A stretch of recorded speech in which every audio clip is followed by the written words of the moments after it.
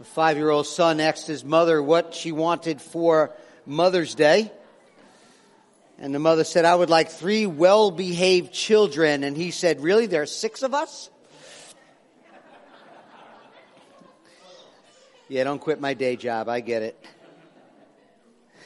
We are in Isaiah, the gospel according to Isaiah is our series. Chapter 12 is where we'll find ourselves this morning. The series name we're calling again the gospel according to Isaiah. He has a lot to say, Isaiah the prophet, showing us Jesus in many ways and in many places throughout our study. And we'll see that again this morning in a powerful way in chapter 12. Before we look at the text of Scripture, I think it's important that we just quickly go and look at its context. We've gone through 11 chapters so far, and we've recognized and we saw that God, through Isaiah, has been calling His people, calling really out His people to their covenant breaking. And we saw the sins of pride, the sin of the fear of man rather than the fear of God. We saw the sin of abusive leadership, the failure to trust God, looking to others for their protection and their future, which is idolatry rather than looking to their God. They have sinned by oppressing the poor and oppressing the fatherless. And therefore God sent His heavy hand of discipline and chastisement upon His people by the Assyrian nation. We've seen that. They were directed and sent by God to deliver God's punishment to God's people. And although we've seen this pattern of sin and brokenness and rebellion, we've also seen this wonderful pattern of love and of grace and of mercy of God. We especially saw that last week in chapter 11, when the prophet declared that in the midst of ruin, the trees have fallen, and really a figurative speech of the brokenness and the pride and destruction of God's people, that a shoot from the trunk of Jesse was going to sprout and bear fruit. Chapter 11, verse 1. This promised king that was given to the King David, a promise given to King David. Jesse, we know, is the father of David. This promise was given to David. As someone will come, we see in chapter 11, the first couple of verses, who will be filled with the Holy Spirit. He will be, his new kingdom, this king will come with a new kingdom that will be characterized by this universal peace. The whole creation will be brought back into shalom. See that again, chapter 11. The Davidic dynasty will no longer continue to be a fallen tree, but this one who will bring this eternal messianic kingdom will show that the people of God will prosper. And then chapter 11 closes with God leading His people, bringing them into safety through all kinds of hindrances and difficulties. He brings them to Himself into this messianic kingdom, just like He led the Israelites out of Egypt into the promised land. Said in the last few verses of chapter 11.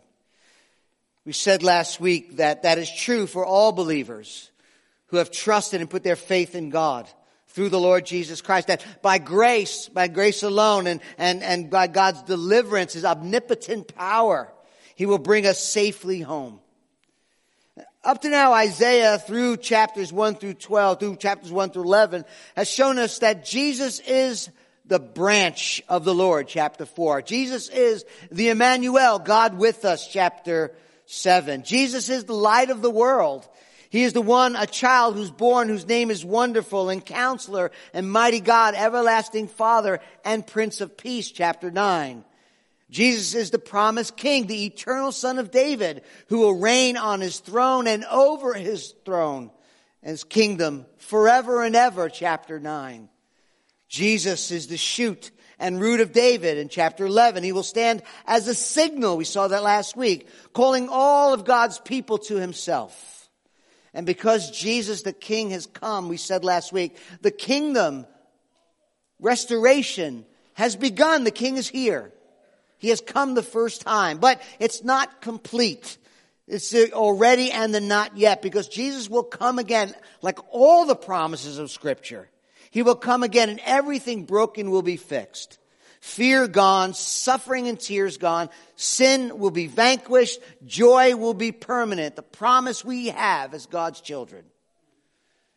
The future hope, God will reign and God will rule and God will put down anything and everything that is in opposition to his reign. That's the hope we have. And now there's only one thing left for God's people to do. There's only one thing we can do. Worship him. Glorify him, praise him, trust him, give him thanks, sing and shout for joy, for our God is our salvation, and therefore declare his glory, Psalm 96:6 says, among the nations, his marvelous works among all the people. That's what chapter 12 is. That's what it's all about. They've experienced the discipline of the Lord, and now they're rejoicing over the unfailing love as they experience his amazing grace in his God's salvation. Isaiah chapter 12 is that response. Hear the word of the Lord. Chapter 12, verse 1, Isaiah, you will say in that day, I will give thanks to you, O Lord. For though you were angry with me, your anger turned away that you might comfort me. Behold, God is my salvation. I will trust. I will not be afraid, for the Lord God is my strength and my song, and he has become my salvation. With joy you will draw waters from the wells of salvation. And you will say in that day, give thanks to the Lord. Call upon his name. Make known his deeds among the peoples. Proclaim that his name is exalted. Sing praises to the Lord, for he has done gloriously. Let this be known in all the earth.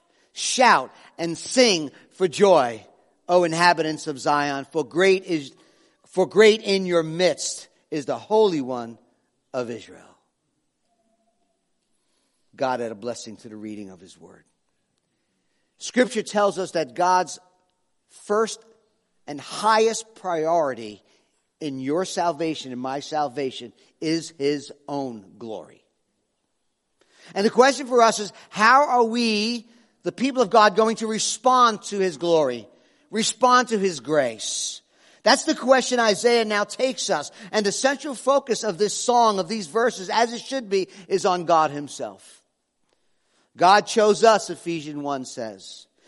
God chose us in him before the foundations of the world, that we should be holy and blameless before him. In love, he predestined us for adoption to himself as sons and daughters through Jesus Christ, according to the purpose of his will, to the praise of his glorious grace. 3 headings.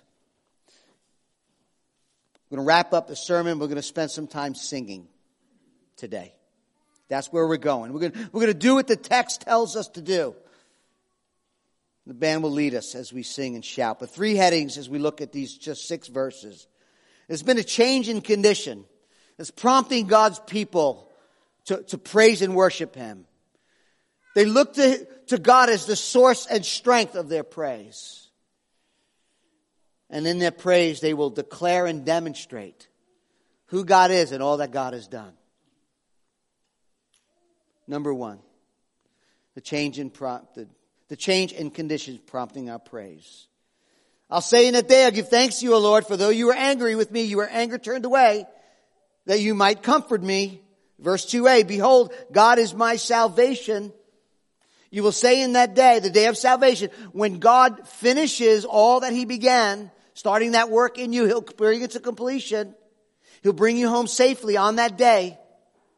Not the day of judgment, not the day of dread, not the day of discipline, but on the day of my salvation, I will give thanks to my God.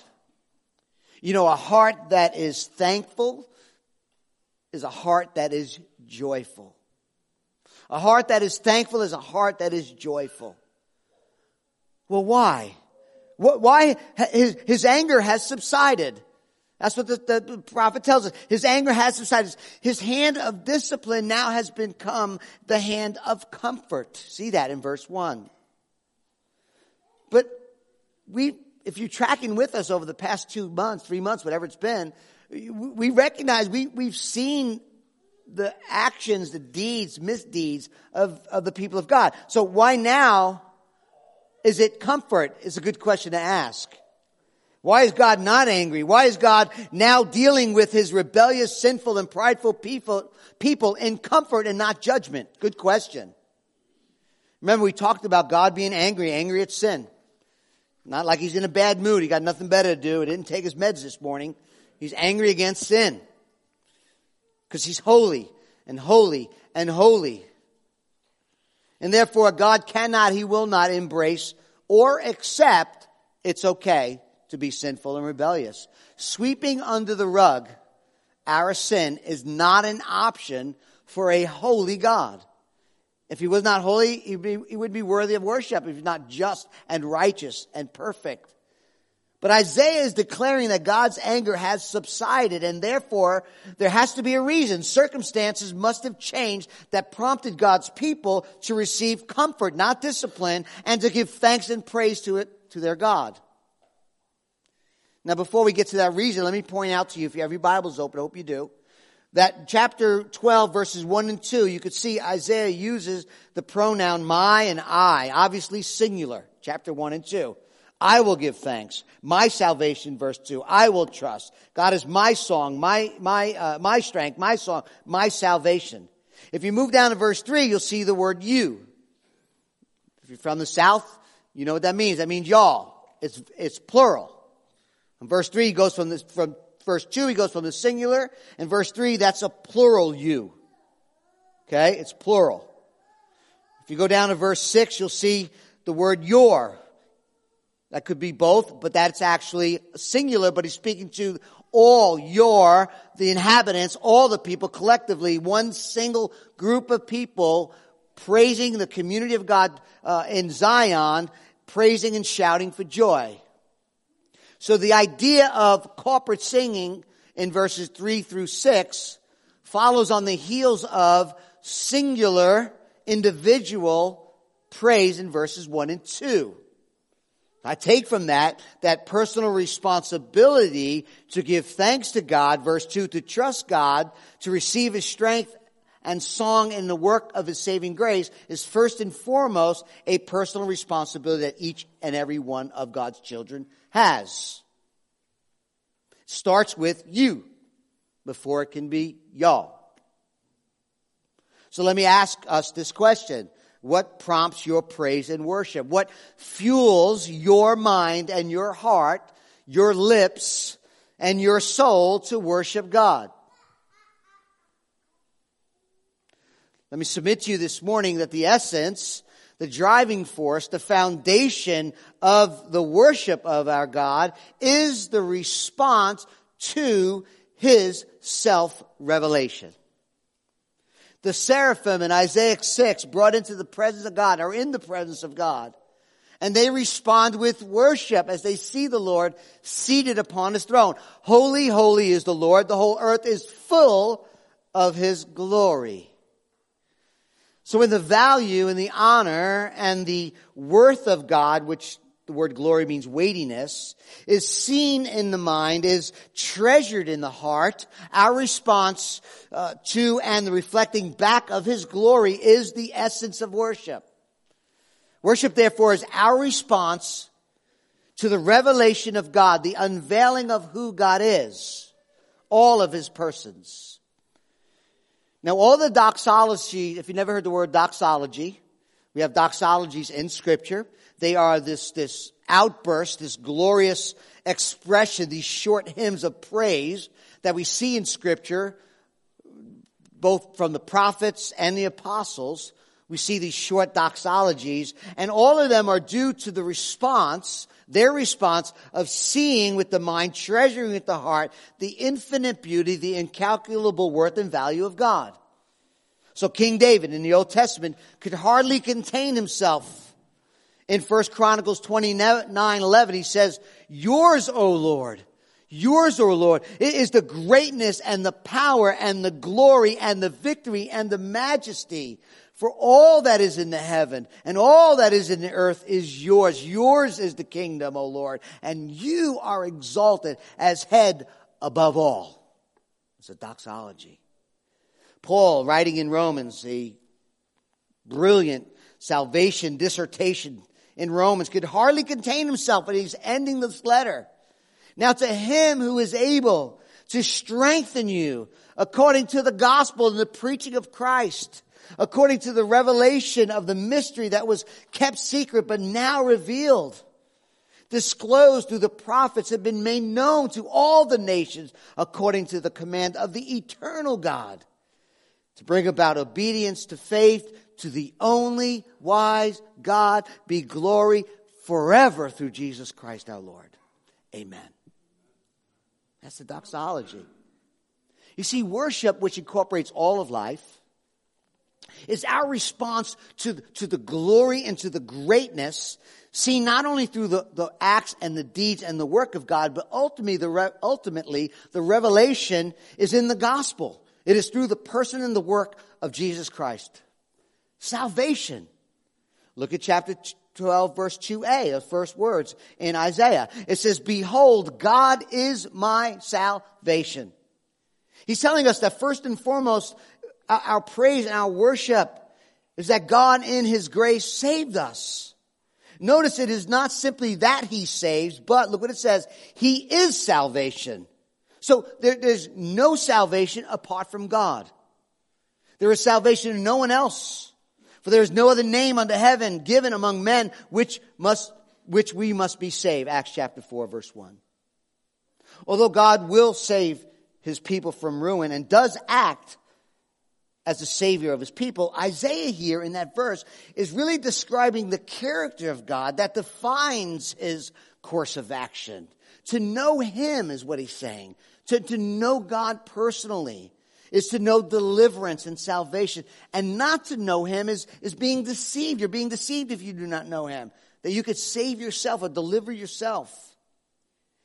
You see, it's one thing to say God is salvation. It's another thing altogether to say God is my salvation. Do you know that? Is it just His job? Or do you know it and experienced it? It's not simply there is a God, it's my God, my salvation. We deserve His anger, but by His grace and mercy we received His comfort.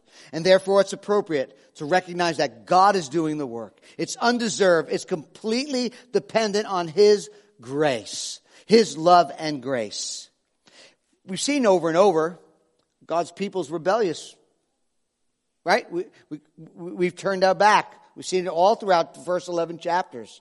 That's why Isaiah in chapter 2, the verse word you see in chapter 2 is the word behold. Behold is a word that expresses wonder, awe of this new, incredibly unbelievable, wonderful experience in this change of circumstances. In other words, he's like, everything I just said till we got here, can you believe God is our salvation? I mean, can you believe it? His anger is turned to comfort. So Isaiah begins with this commitment. I'll give you thanks. I will praise you. It's a commitment. This is what we will do. Followed by the cause. Why? Because your anger has turned away. And concludes with this confession. You are salvation. Verse 2b. Source and strength of our praise. I will trust. I'll not be afraid.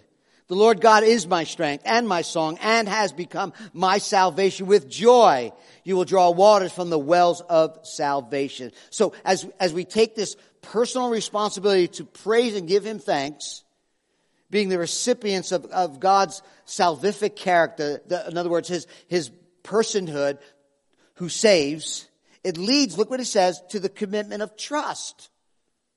Not fear.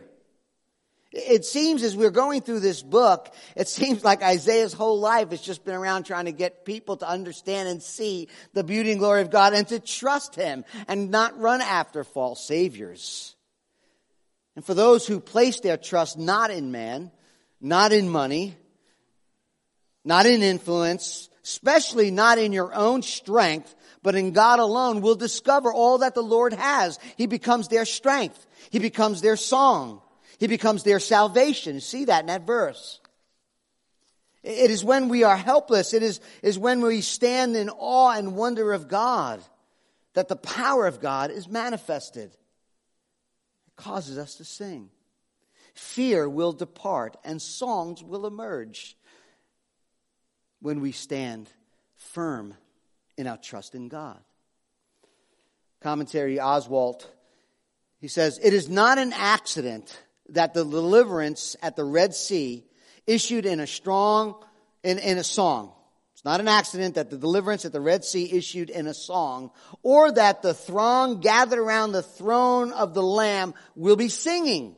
See that in Revelation. He says, for song is the natural expression of the Spirit which is free. And no spirit is so free as that one which has discovered that its destiny is not dependent upon his striving, but rather upon the infinite power of Almighty God, end quote. That's a great quote. I guess the question Isaiah would ask, are we like Ahaz?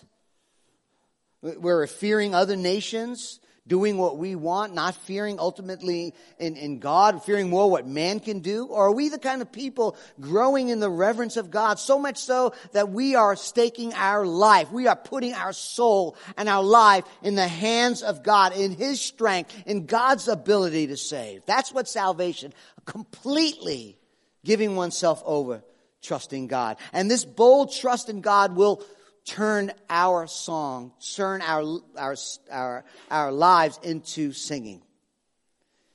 Family, what Isaiah is saying is true for us this morning. When we come to experience personally the mighty and powerful God who on our behalf has powerfully worked our salvation, who by His omnipotent power delivered us out of the dominion of darkness, where we were enslaved to sin, enslaved to death, in pursuit of hell, yet brought us into the kingdom of His beloved Son, in whom we have redemption, the forgiveness of sins. Colossians 1, He becomes our song. Now, no matter how old you are this morning, I think all of us have seen the movie Singing in the Rain. In fact, I saw it the other day on a commercial. There's Gene Kelly dancing and singing happily down the street in rain, in the puddles. He's in love. He's singing a song. Love has overwhelmed him, so much so that this grown man singing in the rain, dancing and singing, no matter what the situation was going on around him, he's in love. It is the kind of love that God puts in our hearts when we know Him. The desire and the freedom to break out into song as the wonder of the gospel, the wonder of our God, His saving love fills our souls. The holy enjoyment of our God is what we were created for. Verse 3. With joy you will draw waters from the wells of salvation. Isaiah moves from the personal responsibility of worship to corporate worship. With joy you all. And I think what Isaiah is pointing to is that wandering experience that Israel had. The years they spent in the desert in constant need of water and in constant really need of God. And even in the barren wilderness, there was life-giving springs God would provide for them. From the wells they would draw. The redeemed will draw. Gives them strength and sustains life. The water and the well of salvation. Remember, it was from the rock that God provided. At Sinai, as water gushed out from the rock. Exodus 17. And so from the springs of salvation, men and women will draw waters. In fact, if you have, I think most translations in verse 3, the word water is really plural. Waters. Actually, in the Hebrew, it's an intensive plural indicating fullness, all sufficiency of blessings that come from the springs of salvation, the water. Water is a beautiful picture in many places in the Old Testament and in the New Testament of salvation and blessings, drinking the water, nourishing one's body. And I couldn't help but, as I'm reading these texts this week, I couldn't help but think back and remember when we were studying the gospel according to John. In John in chapter 7, Jesus is in Jerusalem. And he comes into Jerusalem. It's the final day of the feast. It's the Feast of Booths, or the Feast of Tabernacles. It was at the end of the agricultural year. And the people of God would be celebrating this wonderful harvest that God had provided. They would also celebrate and remember the provision that God had given to his people as they wandered in the desert on the way to the Promised Land. It was a great festival. Jewish people would build structures outside, temporary structures, booths made out of palm branches. And they would live in them for a week, just remembering all that their ancestors had gone through as God provided for them in the wilderness and protected them as they went into the Promised Land. Well, on the last day of the feast, two priests would get there would be two bands of people singing and shouting, and priests would lead these bands of people. And one band of people would go down to the pool of Siloam, which is fed by a living stream. And the priest would get a golden pitcher, and he'd fill it up with water, and they would be dancing and singing and shouting, and they would come back into the temple, and the other band of priests would come back with these palm branches. And they would come into the temple area.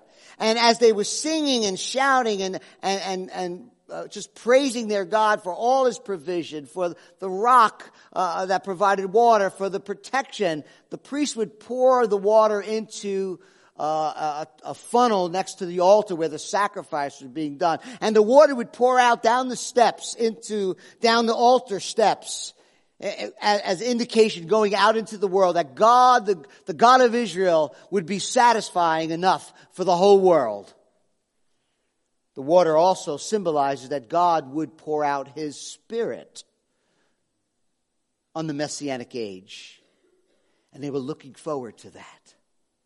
And as the water is being poured out, they're singing what's called the Hallel, Psalm 113 through Psalm 118. They would get to the end in Psalm 118, as the water is being poured out, as they're excited about God's provision, all that he's done, all his protection, looking forward for the Messianic kingdom, coming of the Spirit, the coming of salvation. They would sing, "Oh, work now. Oh, work then now for salvation." And you know what they would do at the end of the feast, right before it concluded? They would quote Isaiah chapter 12, verse 3. "With joy you will draw water from the well of salvation." And the last day of the feast, when it was all done and everything was done, and they were shouting with the palm branches, fruit in the one hand, looking for the coming Messiah, everything would go silent. End of the feast, last day. It was then, many commentators believe, that Jesus just stands up in the silence in the temple and says, "If anyone thirsts, let him come to me and drink. Whoever believes in me, as the scripture has said, out of his heart will flow rivers of living water." Isaiah invites the thirsty to drink, but Jesus invites them to come to him and drink. "Come to me, and living waters will flow from you." In other words, you have the ceremonies, you have the water poured out, but the fulfillment is here. "If anyone is thirsty, is anyone looking for salvation, let him come to me and drink." Just as the water in the wilderness was provided by the goodness of God, the grace of God, the wells of salvation are provided by the grace and the goodness of God. It is a gift to us, known through the joy of the Holy Spirit. "Come and drink," he says. It is with joy we draw water. The life of the believer is one of joy. We know that the burden of our guilt has been lifted. God removes that which barrier kept us from him by the work of Christ. Therefore, there is a declaration, verse 4.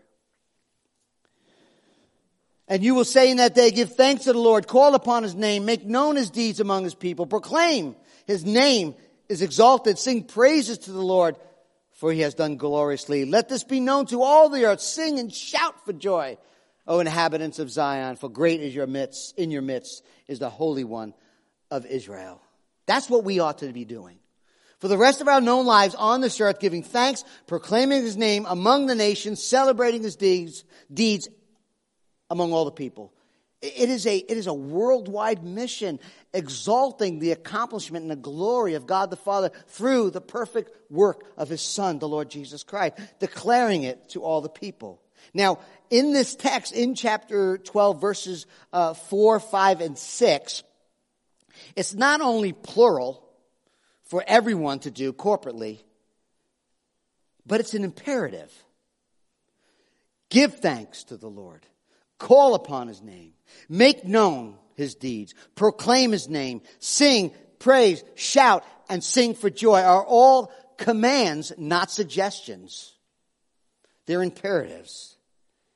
The Puritan scholar John Trapp once said, no duty is more pressed into both testaments than this, of rejoicing in the Lord. It is no less a sin not to rejoice than not to repent, end quote.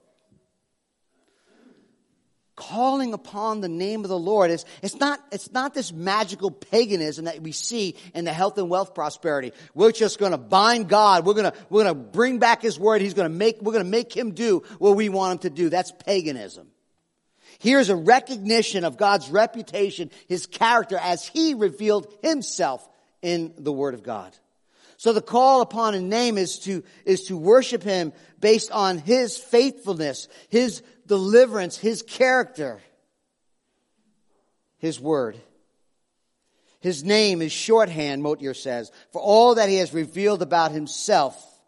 Abraham called upon the name of the Lord when he entered into the promised land. And these imperatives, these commands, are meant for us this morning as exhortations to encourage the community of God's people to respond to the great grace and salvation that he has provided. The focus is continually on glorifying and exalting God. The method is to sing and to retell the story. And the result is the good news is going out into the world. For he has done gloriously. Let this be made known in all the earth.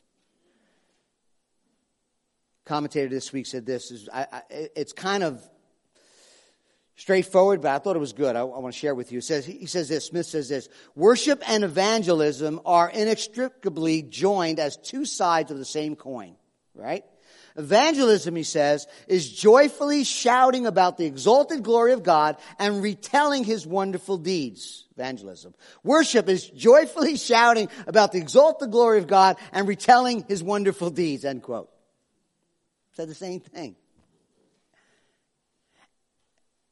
In order for this evangelism, in order for this worldwide demonstration of the gospel, we need good deeds, expressing our faith and love in God.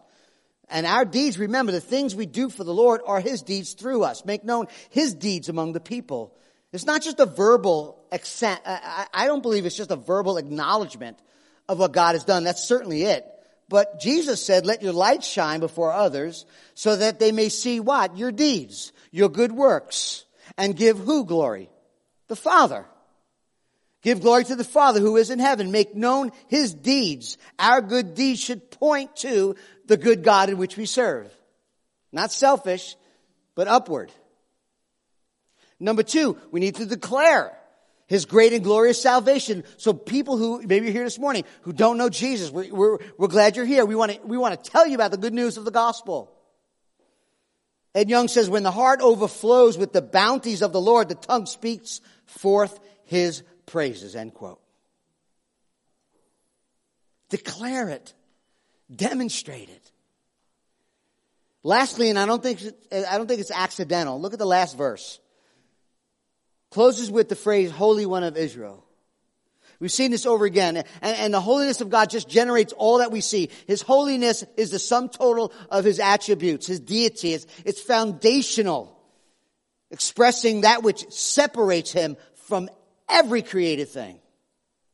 What Isaiah has discovered and continues to see and discover is the objective truth of God's word as he revealed himself to us. And in an experiential way, all that God is doing in history. And the whole faith of Israel is about that. The Holy One in the universe, the perfect, the spotless, the pure, the radically different one is the God of creation. Now, before we ask the band to come up and do what this text tells us to do, sing, shout, sing, make known his deeds, give him glory, worship him. But before we do that,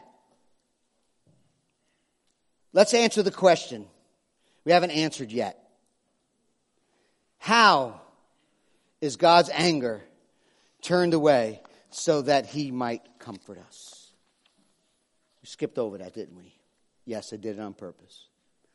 The Word of God, the Scriptures, the Holy Scriptures, does not teach us that the anger of God and the wrath of God is now simply turned into love. As if God has changed his heart, had a change of heart, or even more precisely, God had a change of character, wrath to love. He no longer is as holy as he is, and now he can tolerate sin. That's not what the Scriptures teach us.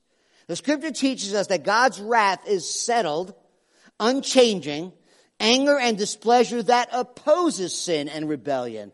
It's always good. It is always righteous. It is always just. Always. Never ending.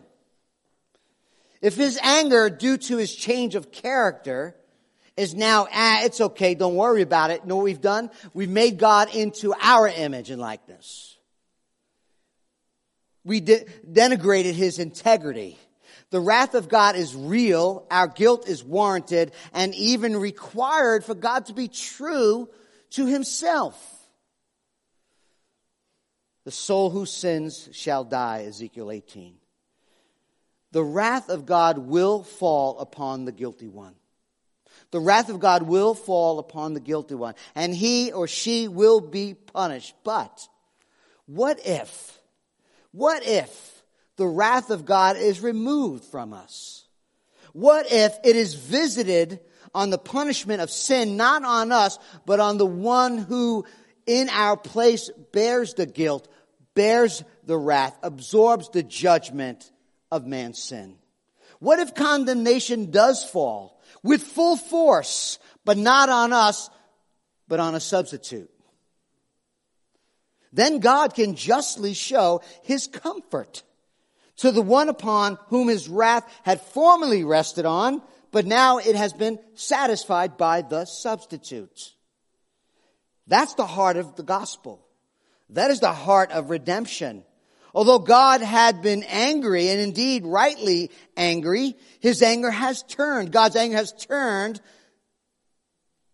from me to Christ. I, who deserve the anger of God to be poured out upon, has received now his comfort instead.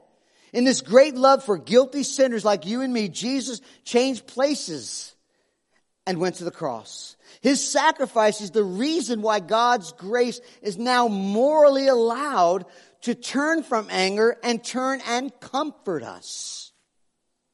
It was on the cross where the just wrath of a just and holy God was poured out and unsatisfied on our Savior. It was on the cross where the infinite love of God and the incalculable worth of God is on display. It is because of the cross that though you were angry with me, your anger turned away that you might comfort me. Now that's a reason to be deeply thankful.